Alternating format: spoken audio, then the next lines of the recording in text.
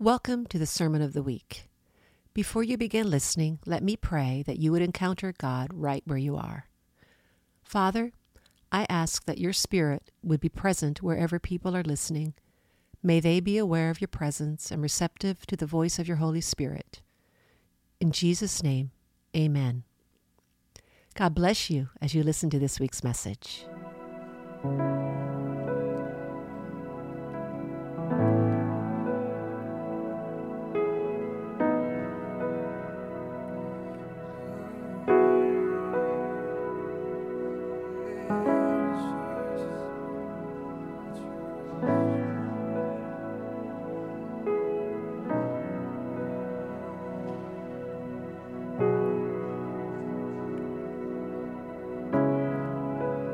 Behold the one, the radiance, splendor of every living thing. You are the Word, you are the life, you are the face of God.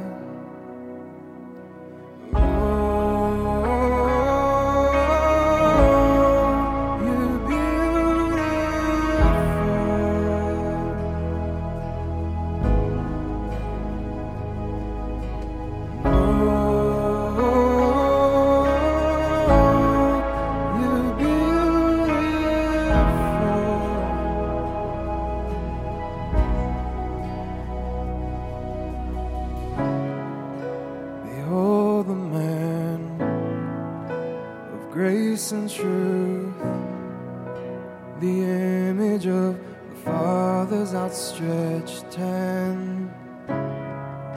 This act of love, the sacrifice, we've seen the face of God.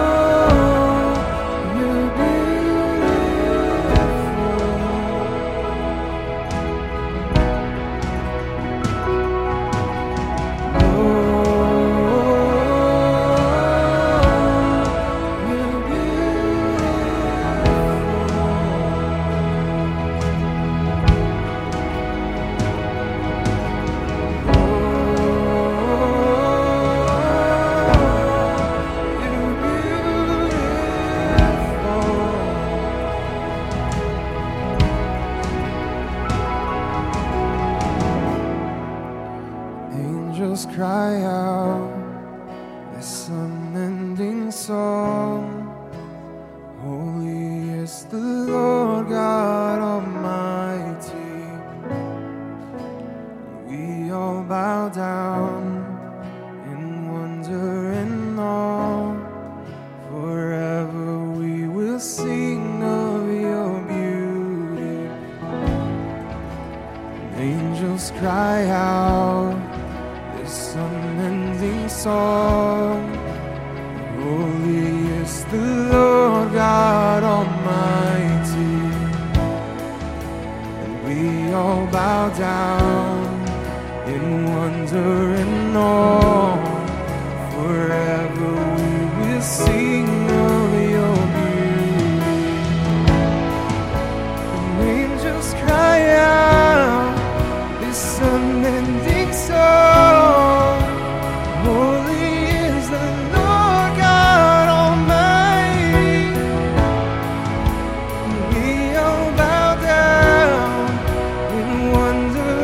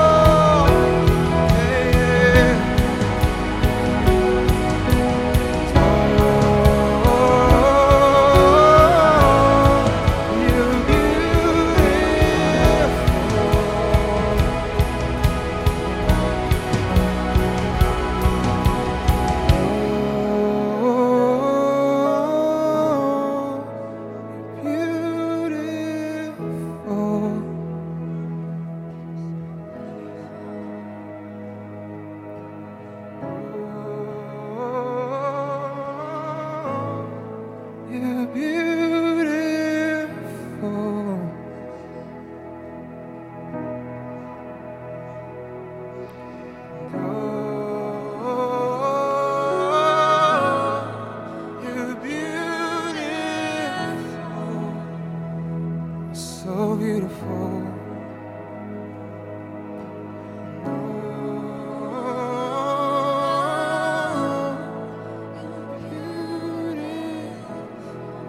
So beautiful, sing you're beautiful, yeah. Oh, you're beautiful, so beautiful. Oh, you're beautiful.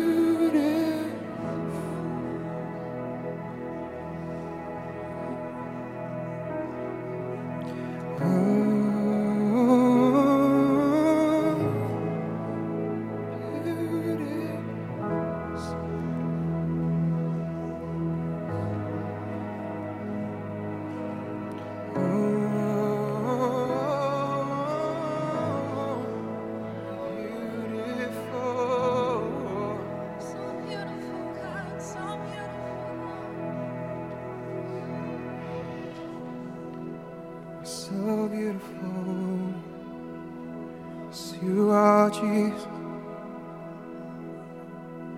We lift up our voices to you, say you're beautiful. Oh, let him know he's beautiful. Oh, you're beautiful.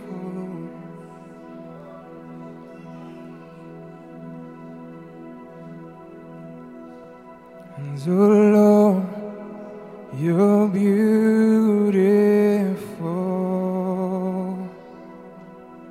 and your face is all we see. And when your eyes are on this child, your grace abounds to me. And oh Lord, you are beautiful,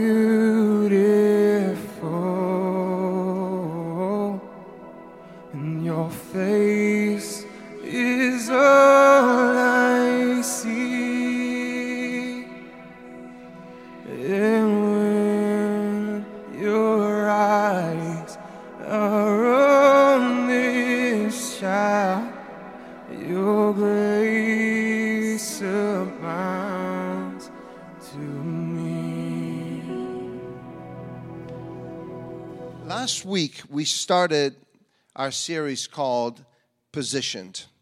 And I mentioned how God spoke to my heart about how we receive what He has for us has a lot to do with being rightly positioned before Him. I shared that in virtually every sport, being in a right position is incredibly important. In fact, being positioned in sport is very important. There's a number of sports where the position or positioning that you assume on the field is incredibly important, including, in the sport of in the world of racing. I know we were talking about it after with someone that unless you're Max Verstappen, that's a little different. Although even today he didn't quite get to first position, even though he started 11th. If you know, you know. But being rightly positioned is incredibly important. So I want to read that scripture that we read last week that's found in 2 Chronicles chapter 20 and verses 1, and then we're going to jump from verse 1 to verse 14, 15, 16, 17, and 18.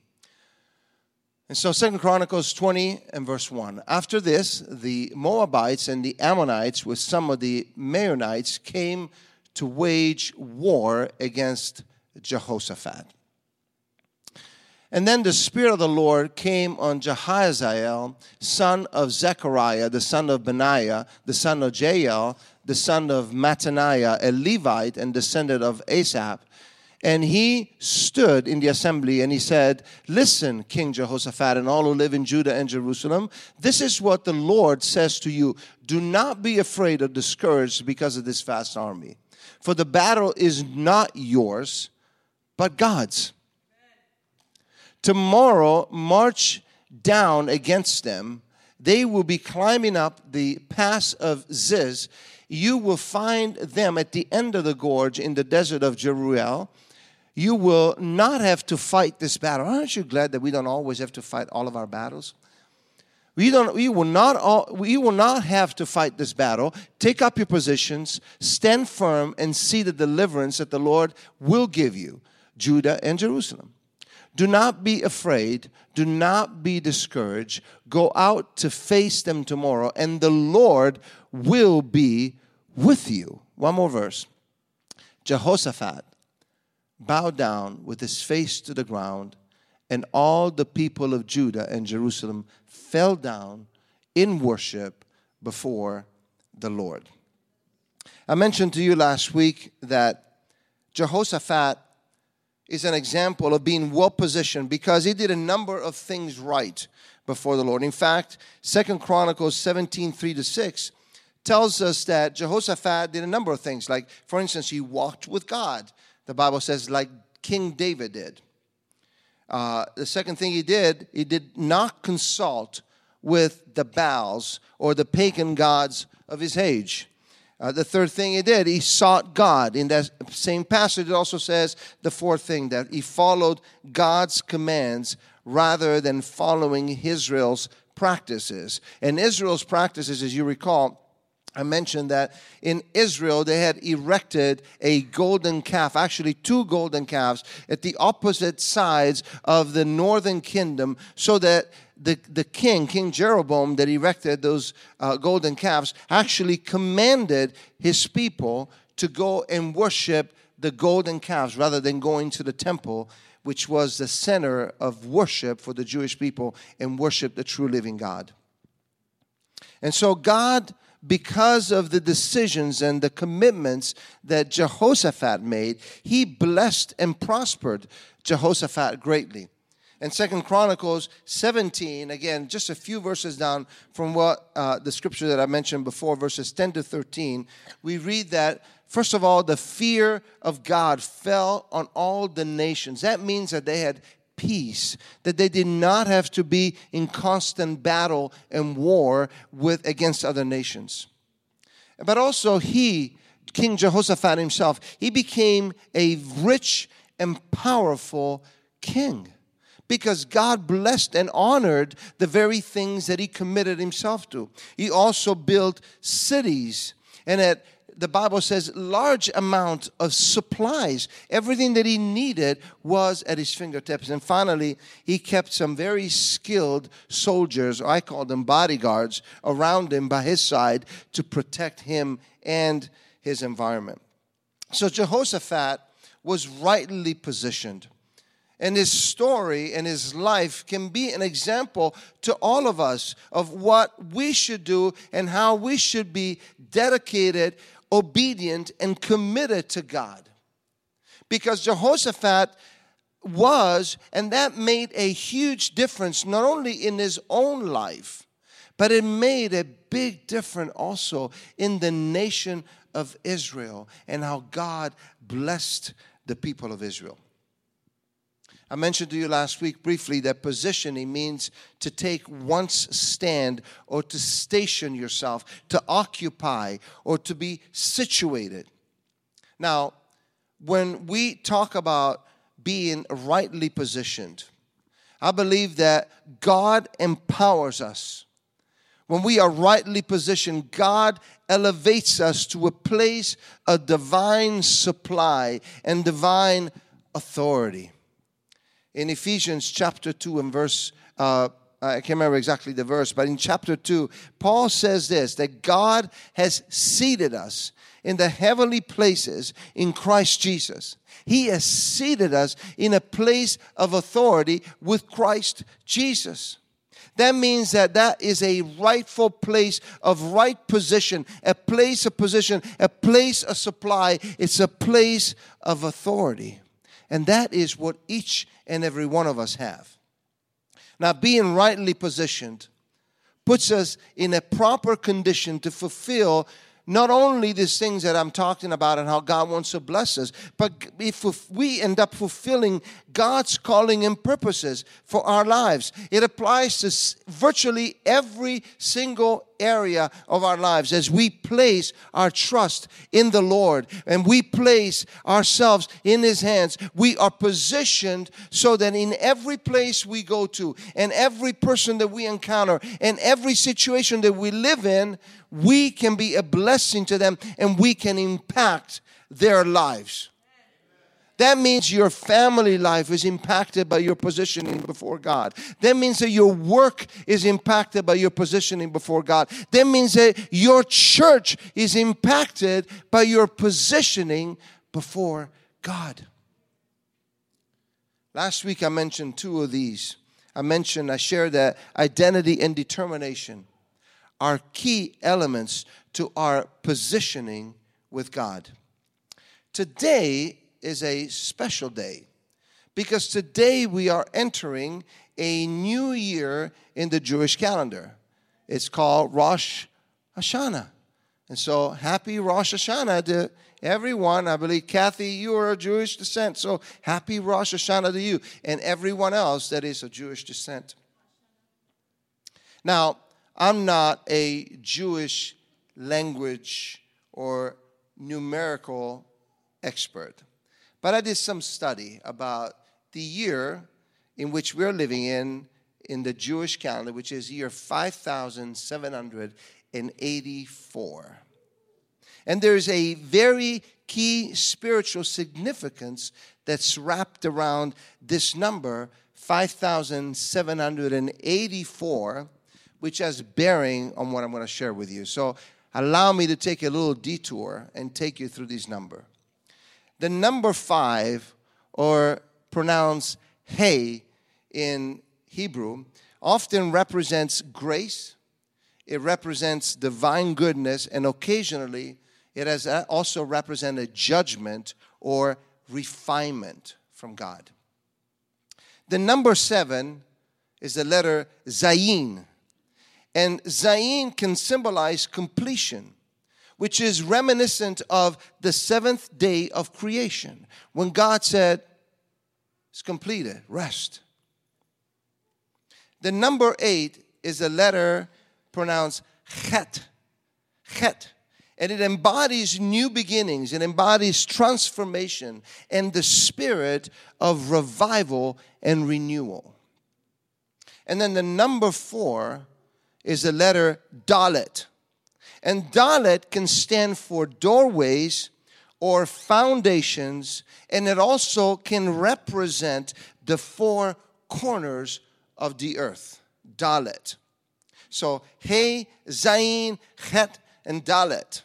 Now, as I looked at all of these numbers, here's what I felt the Lord speaking to me about, and I want to share that with you. I believe that that is meaningful for all of us.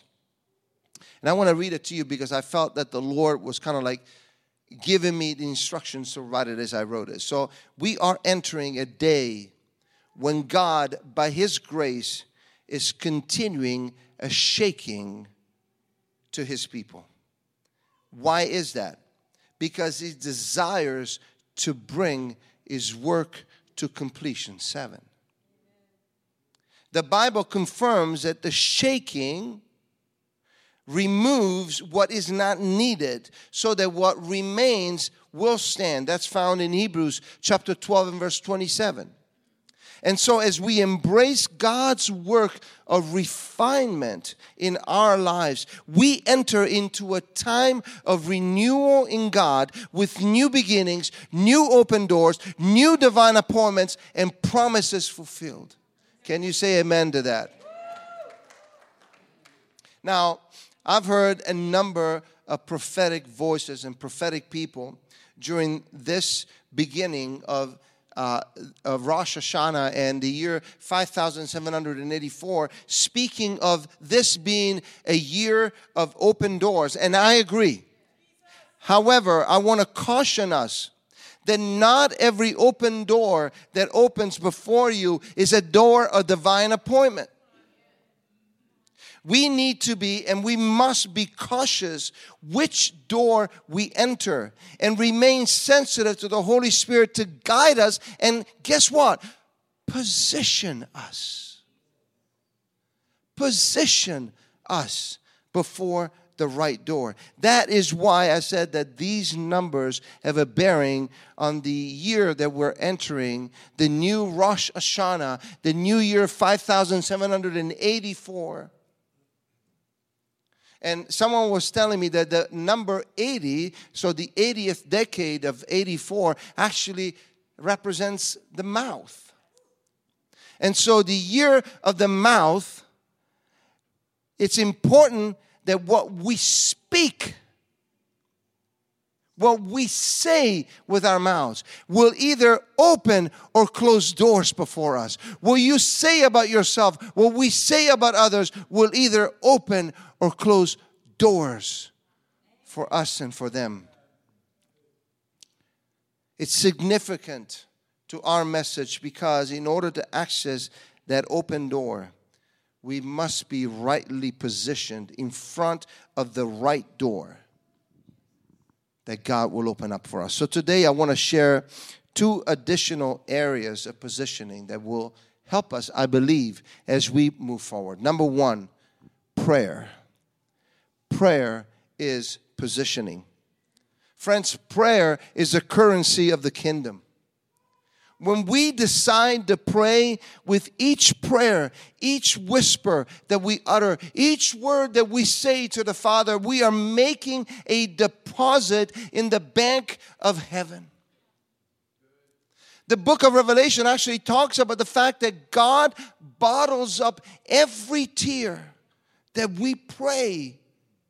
And so I encourage you, when you humbly go to the Father and you're weeping in His presence, He is collecting all of your tears because His tears and your prayers are so precious to Him. When we pray, there's a transaction that takes place.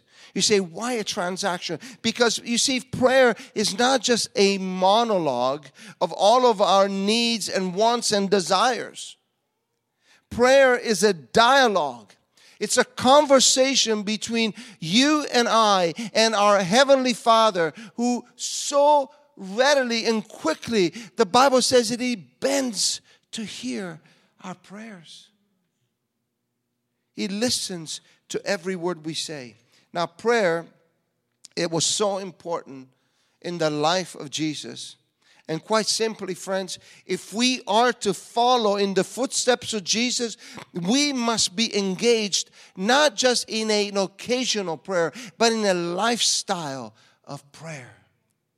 A lifestyle of prayer. I'm not talking about attending a prayer meeting at church. I'm not talking about coming once a month to seeking worship or seeking prayer as we do that. Pastor Sam puts that on and we get in our prayer room at the beginning of every first Wednesday of every month. We come together, we pray together. We pray together on Tuesday mornings. We pray together on Friday mornings. We pray together on Sunday because we believe that prayer is important. But that's not what I'm talking about.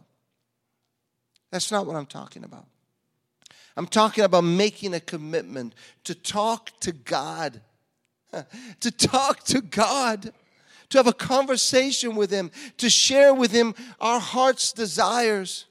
Our needs. Our resolve to serve Him. Our desire for engaging more with what He has for us and His plans and purposes. Our prayer to receive more of the fruit of the Spirit. Our prayer to be led by the Holy Spirit in every area of our lives. That's why we have designated and we have set aside these times and these opportunities for prayer. Because we believe in the power of prayer. And I know that you believe in the power of prayer. You know, we've said it many times before and I'll say it again. You know, all of these environments that we have created on Tuesday morning, on Friday morning, and on Sundays, and then once a month as we come together, make it a point to be at least to one of them. One of them. One a month. One area, one specific time. Because it is so, friends, it is so important that we join our hearts together in unity and pray. Prayer moves the hand of God. It is the link between us and God. When we pray, we are laying hold of the promises of God for our lives. Prayer must become for each and every one of us not just a passing thought, but our highest appeal. Our highest appeal. And can I encourage you, prayer is not what we have been taught, that you have to be on your knees and you have to be so fully, completely immersed in that moment of prayer and dedicated to that. Yes, there's nothing wrong with that. I'm not undermining or underestimating that. But we all have busy lives. And so we must take and cherish every opportunity that we have. I know that I speak with a number of you that are on the road often, and you take the time when you're on the road to listen to the word, maybe by audio, and you take your time to pray and seek the Lord. Do it. God hears you. He is leaning forward and hearing every word that you are speaking. It must become our highest appeal. Billy Graham said this. He said, true prayer is a way of life, not just for us, or not just for use in case of emergency. Make it a habit. And when the need arises, you will be in practice. Isn't that true? Because oftentimes when life is grand and everything is going in the right place and following in the right direction, we tend to just say, oh, well, God is so good and just everything is great. And so we take less time instead of spending actually more time and investing into that account in heaven, right? We actually spend less time praying, less time reading the Word, because we feel that we got God's favor and God's approval over our lives. But you know what? It's the other way around. When everything is going well, that's the time when we need to deposit, make that investment. You know what? If you have a good job, that's the time to invest in your 401k. And you got a little extra room at the end of the year, you put that in there rather than paying taxes for it at the end of the year, right? Am I right? All right. Thank you, guys. And you know what? When you have no job, what happens? You have less income, which is less of an opportunity for you to invest in that 401k. It works the same way spiritually. Invest in the things of God when you are doing well. And if you are doing better, invest more. That means that you give of yourself. You invest, you pray, you worship, you seek the Lord. You come together. We come together. These are the things that will cause our heavenly bank account to draw some interest. Corrie ten Boom put it this way. She put it in the form of a question, and I like this. Is prayer your steering wheel or your spare tire?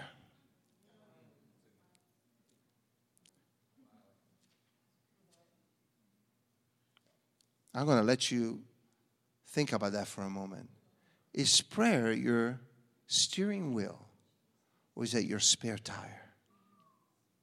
God, help us. Because oftentimes, I tell you, it's a spare tire. When I'm so tired and busy and I'm running all over the place, it's more of a spare tire for me. And it's got to be the steering wheel. That Carrie Underwood, she was right when she's saying, Jesus, take the wheel. Take it from my hand and everybody's hand. We need to trust the Lord, and we do that in prayer. Someone put it this way. If your day is hemmed in with prayer, it is less likely to come unraveled. And you know what? There's no better place for us than to start with prayer. Jesus did it. That's the very thing he did. Early in the morning, you read it through the Gospels all the time. Early in the morning, Jesus got away to the mountainside to pray, to commune with the Father. The Bible says that he never did anything unless the Father confirmed it. We are desperately in need to grow in our prayer life. So let me give you some biblical references about this so that you don't think that it's just my ideas. Philippians chapter 4 and verse 6 says, "Do not be anxious about anything." Don't be anxious about anything. I love that proverb says, anxiety in the heart of a man weighs him down. But here's a good word. It's the rest of the verse. It says a good word makes him glad. Right? Here's a good word. But in everything by prayer and supplication, with thanksgiving, let your requests be made known to God. God wants to hear your request. He wants to hear your plea. He wants to hear your frustrations. He wants to hear, you know what, God can actually handle your anger and your anxiety and your whatever it is that you're going through. He can handle it. Because you know what, there's a verse 7 to this that I did not put down. But it says, and the peace of God that transcends all understanding will guard your heart and mind in Christ Jesus. When we cease our own striving and we turn to God, I'm paraphrasing this for you right now. Cease striving, turn to God, and make your prayer. Pray to God, talk to God, speak to Him, and when you do, and when you will, His peace will flood your soul. Aren't you glad that God listens to us? 1 John chapter 5, verses 14 and 15 says this. This is the confidence that we have in approaching God, that if we ask anything, I looked that up in the Greek, and I tell you, it's a powerful, powerful word. The word anything is the word anything. It literally means anything. According to His will. Okay, now that changes a little bit. It's anything according to His will. Oh, okay. He hears us. I want you to know that God hears you. You say, God hears me? God hears you.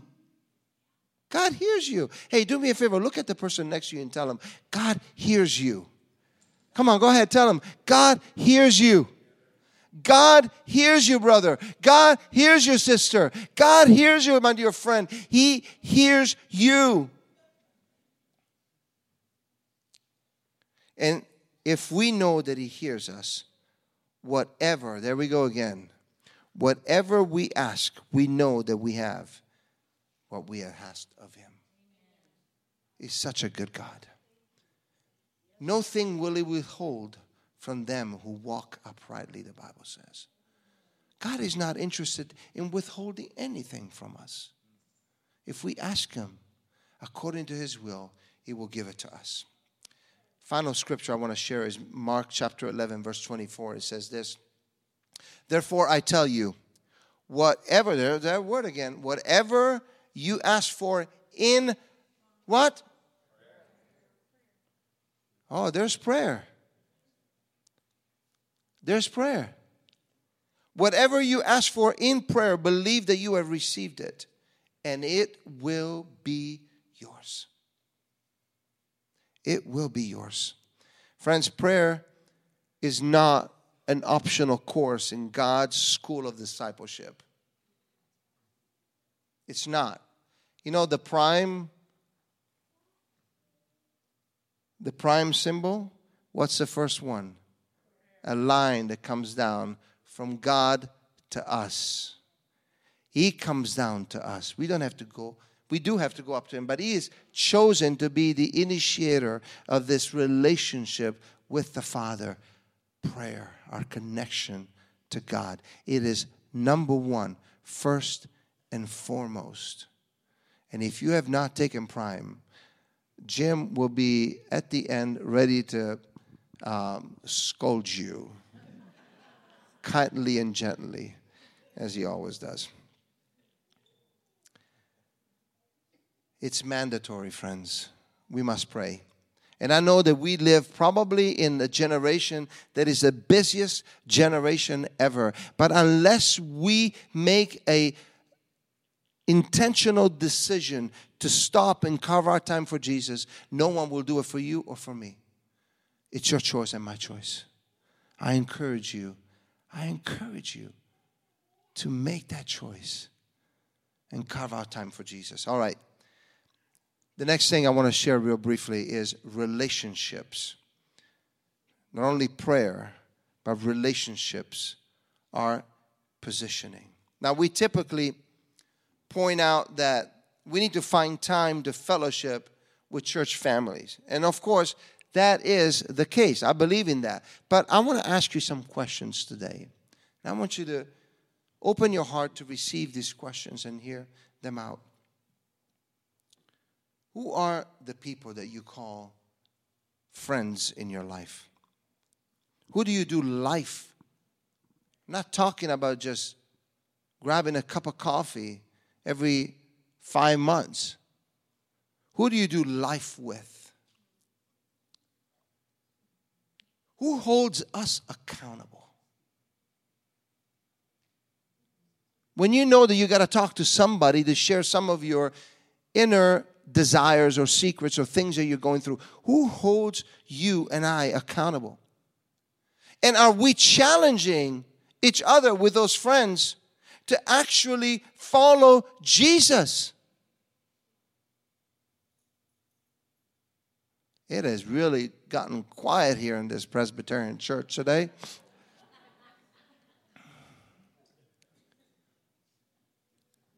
Who is challenging us to follow God? Who has a seat at the table of your life and my life? And finally, who is holding up your hands in battle when you're going through struggles? These are important questions, friends. Because you know what? As I wrote them down, I challenged myself to think about the people in my life. And I started thinking, who is it that's holding my hands in battle? Who has a seat at the table of my heart? Who is challenging me to follow Jesus? Who am I challenging to follow Jesus? And so on and so forth. This is not, and I repeat, this is not being a Christian versus non-Christians, friends situation. It's about influence. It's about partnership. And it's about who has access to your heart and my heart and who we trust. It's all about that. It's not about this distinction, the distinctions that we may, I got to have Christian friends and I got to have non-Christian friends because I got to talk to God, which is right. But it's not the distinction thing. It is influence and partnership. The people in our lives, whether we like it or not, whether we actually see it or not, will influence us. And that is why I believe that under the anointing, Hebrews chapter 10 and verses 24 and 25 encourages every believer to persevere in their faith, to support one another in their Christian community. And the context, by the way, the context of the book of Hebrews is suggesting to us that the writer of Hebrews is addressing a community of early Christians who were facing various challenges in life, including the temptation to abandon their faith, and to abandon Christ, and to return one group to their former Jewish traditions and the others to abandon the Christian community and drift away.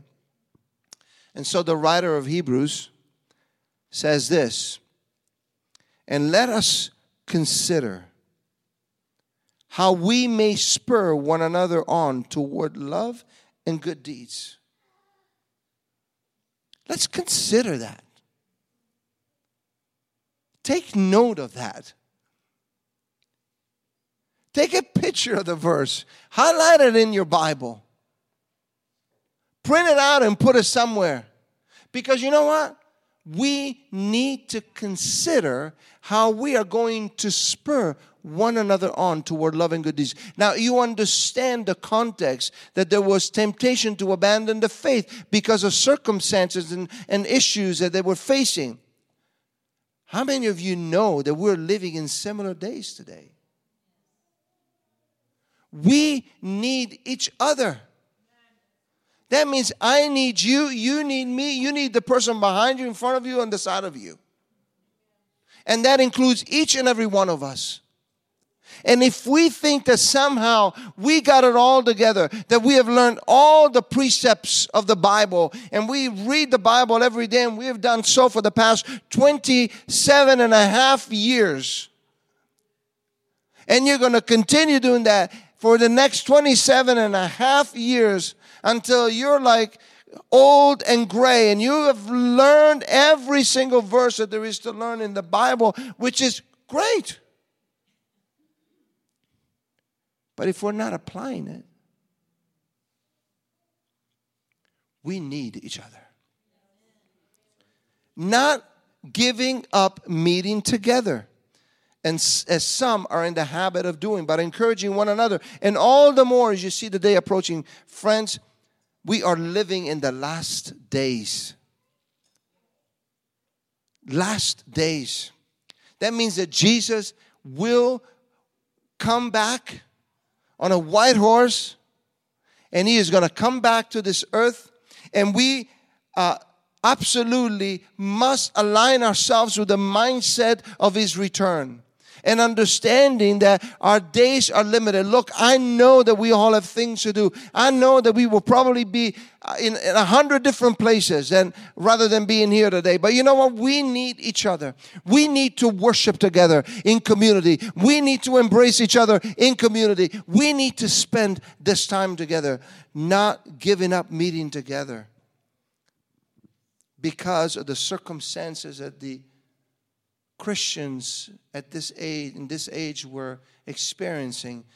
They have started drifting. And there is so much going on in our day and society nowadays, in our world, that it's easy to start drifting.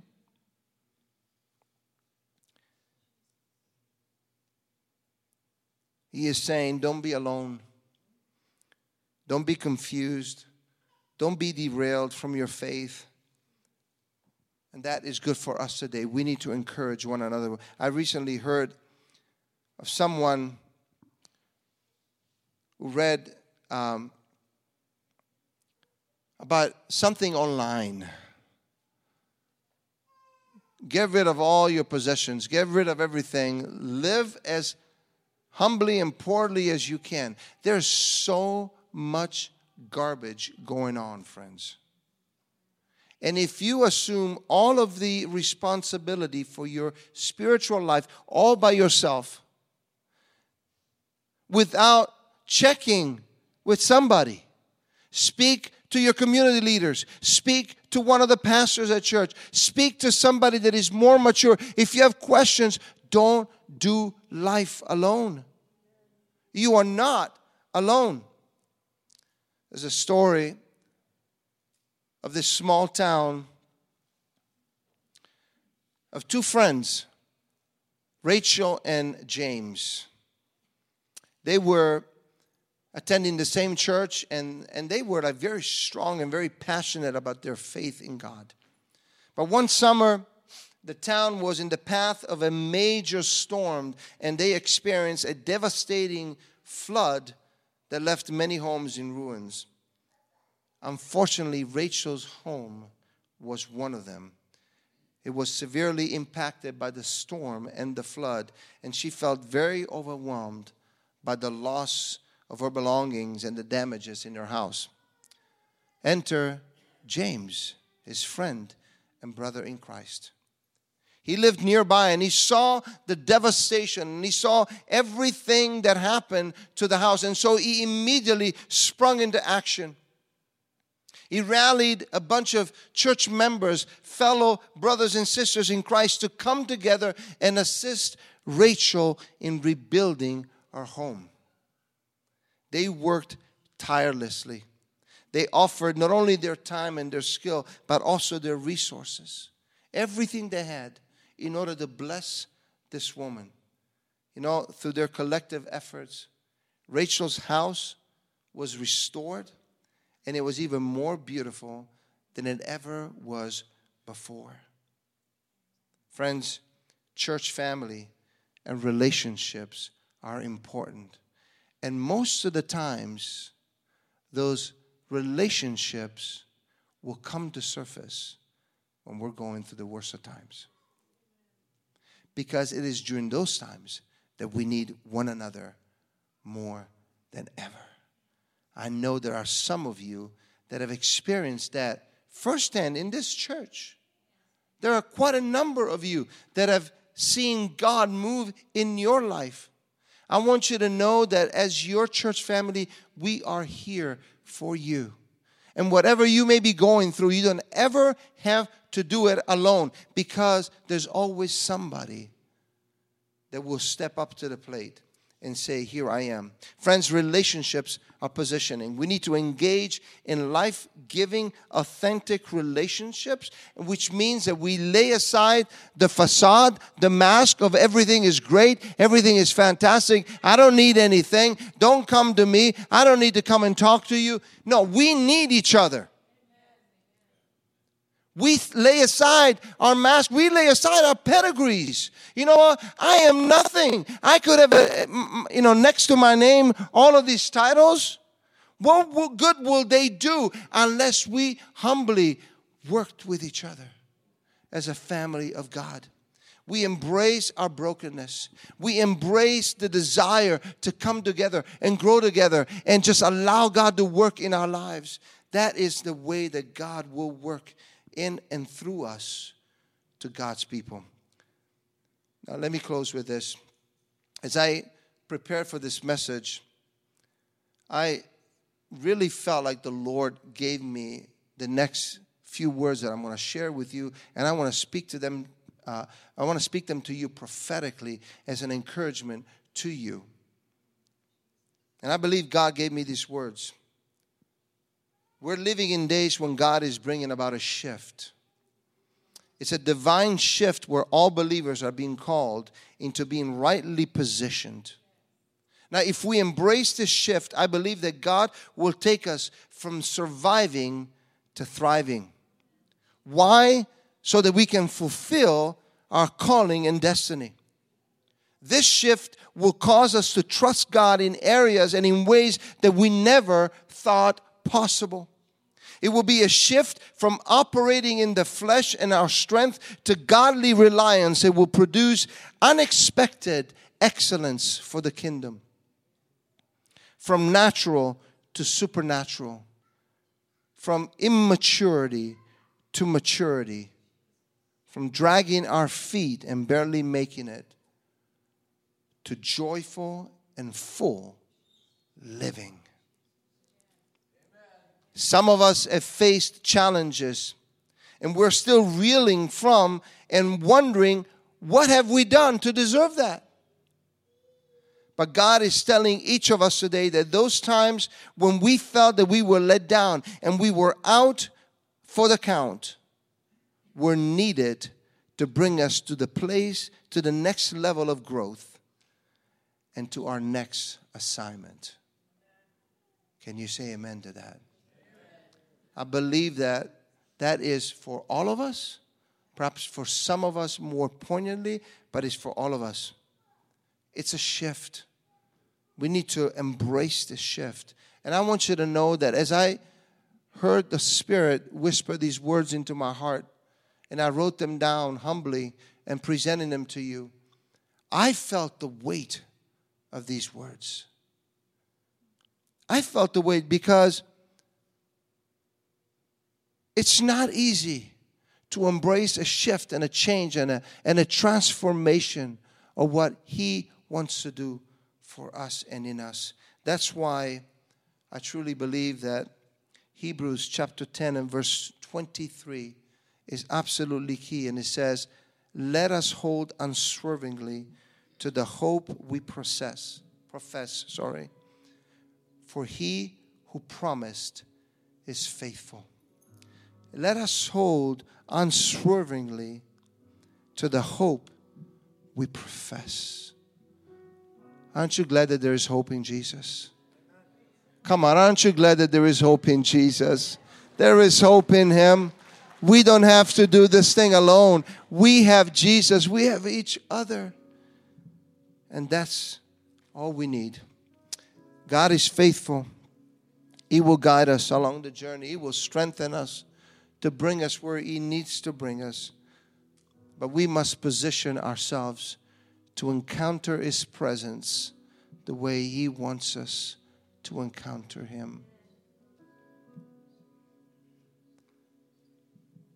I'm thankful for the presence of Jesus. I'm thankful that I'm never alone. I'm thankful that through those battles that Keith was talking about, I don't have to go to battle by myself. I have brothers and sisters that will stand with me. And I want you to know that when you come and you share and you say, hey, I need prayer. I need an encouragement. I need someone to stand with me and believe God with me for what He wants to do. I want you to know that you are also not alone. We are standing with you. And the Holy Spirit is standing right there to guide you and strengthen you and give you what you need. Thank you for listening to our Sermon of the Week. If you live in the Charlotte area, we encourage you to worship with us on Sundays at 10 a.m. We encourage you also to give to this ministry so we can continue spreading the gospel to our city and throughout the world. You can go to our website at missioncommunity.cc, click on the Give button, and the rest is simple. Have a great rest of your week. God bless.